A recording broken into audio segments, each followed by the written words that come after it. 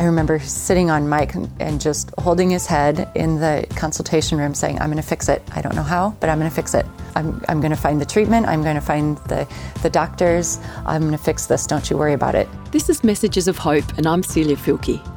Today I'm talking with Jen and her daughter Ali about coming to terms with losing Mike.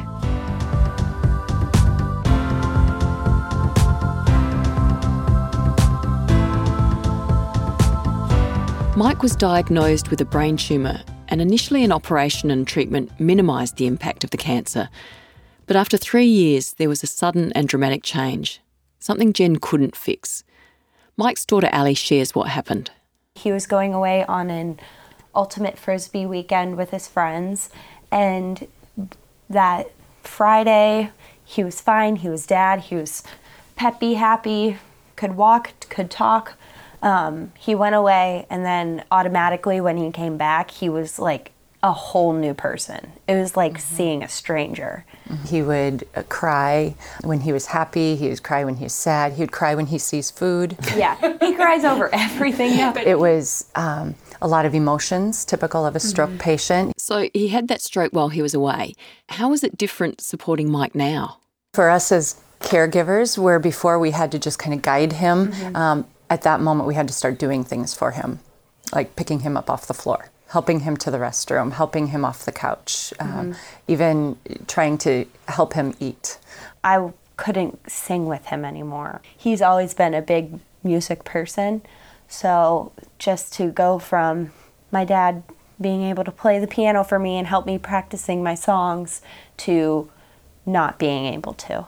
I mean, for every little girl, they want their dad to be like, they're the biggest guy in the world, they're the most amazing person, they're the king of your life. And then all of a sudden, like, we kind of swapped places in that place, and no little girl wants that, because they want their dad to be the guy that threatens your boyfriends, or He's there for you. yeah, there for you. And then just to not have him be there, it was really difficult. Coming up, we'll hear Jen and Ali share the struggle of grieving for the Mike they knew while still loving and caring for him as the disease affected his behaviour and personality.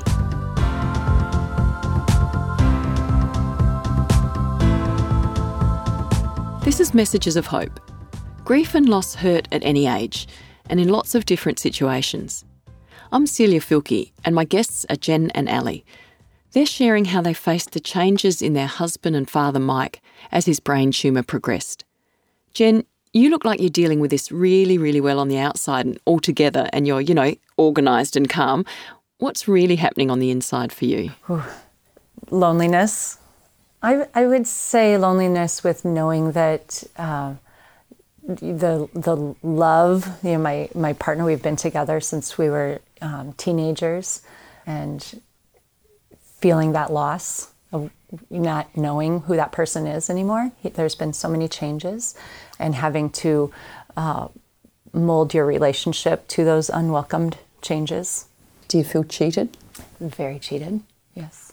Very cheated. I feel like, nope, this isn't supposed to happen until we're 80. Mike and I had these conversations early on in our journey with his illness that this would be so much easier if it seemed like it was not age appropriate for us. It'd be so much easier if we were expecting it. But I had God place a beautiful woman in our path, and she was an 85-year-old woman who was crying so much that I couldn't understand her, and she had just the week before placed her husband in a care facility. And she was going through the same emotions that I was going through at age 40, that she was going through at age 80. She taught me that it hurts at any age, and there's disappointment at any age, and there's loss and there's grief at any age. And so that was an important lesson for me, that I maybe shouldn't feel cheated, but you still do. Yeah. Mm-hmm. How about you, Ali? What's been your experience of grief through this? It's obviously not great, but this whole situation has shown me the different sides of people, where we'll have people that are super like, oh, I'm so sorry for you. You shouldn't have to go through this. And then there are people that are like, they're going to just do stuff for us. So if someone said to you, come on, Anna, let's go to the movies. Just let's go do something fun so you can just get my mind off of stuff. Yeah. That's better than people coming up to me and giving me hugs and saying, I really feel for you, because after 7 years of doing this, it does get really tiring to have so many people, like, I don't know how to word this, like grief for us and say how sad they are and put that onto you. Put that onto me, because it's like, I know it's sad. I think it's interesting to see, everybody is going to grieve a loss, whatever their relationship with that person is. So for some people, they're going through the stages that we've gone through. We've had 7 years to grieve, that they are just now learning about our situation, or they have just had tragedy or trauma in their life. So whatever stage they're at, we were probably there too, and just because we're not there now, I think it's important for us to be respectful of that as well. You can always return to that anger, grief, sadness, bargaining, all of those things. Has there been bargaining, There's some, Jen? Early on, yes, absolutely. Yeah. Every single report.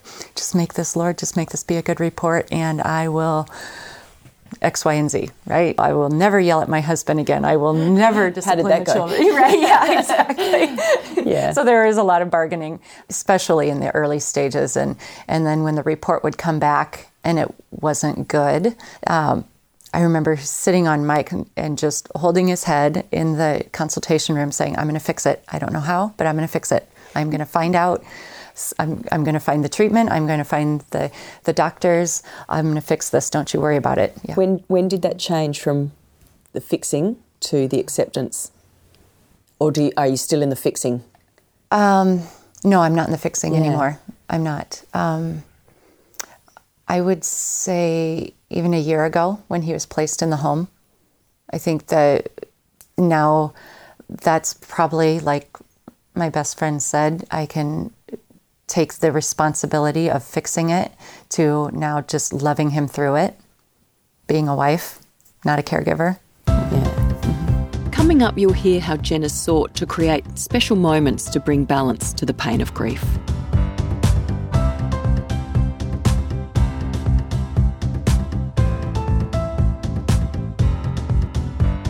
You're listening to Messages of Hope.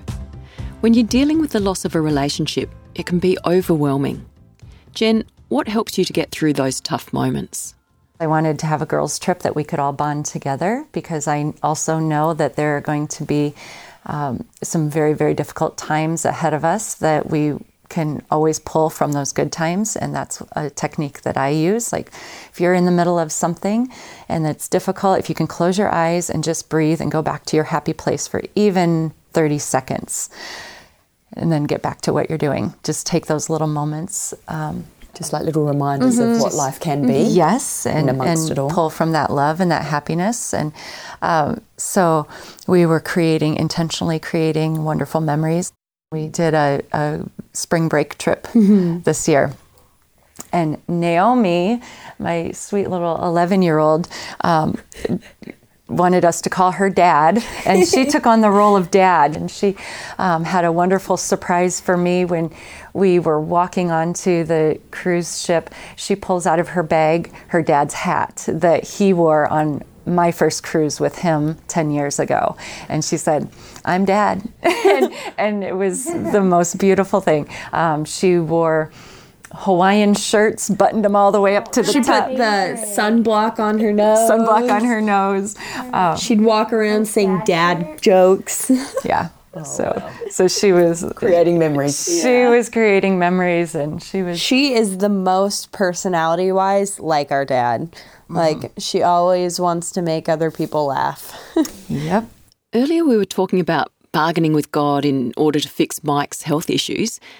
Mike hasn't got the fix you wanted, so how do you make sense of God in this? I don't believe that God is creating pain for us. I don't think it's an intentional pain. It's a horrible, horrible tragedy that was never meant to happen. That's my belief. I think we have a loving God who supports us and loves us through it. But, it's in the Bible, Jesus wept, and that's very real. I think there is pain that's not caused by God. God isn't just going to be like, I'm going to put him for a little twist. Let's give him cancer. He doesn't do that. But I feel like God has helped Mom and I to have an even closer relationship through this because, I know without her, I wouldn't survive. Without me, she wouldn't survive. True.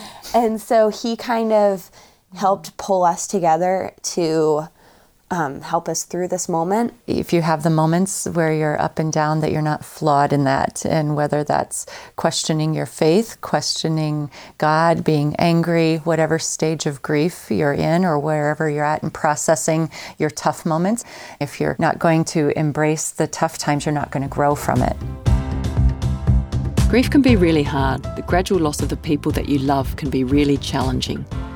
It's worth looking for and hanging on to those moments of joy when they do come. God gives us his promise that we won't be alone. His point of view with it is that something happens, so let's make them stronger through this. It's hard at the moment, but in the end, there will be a brighter light. You've been listening to Messages of Hope. For free PDFs, videos and podcasts about grief, go to messagesofhope.org.au. That's messagesofhope.org.au. Or for a free booklet, call 1800 353 350. That's 1800 353 350. I'm Celia Filkey. I hope you can join us again next week for another Message of Hope. Real hope to cope with life's challenges.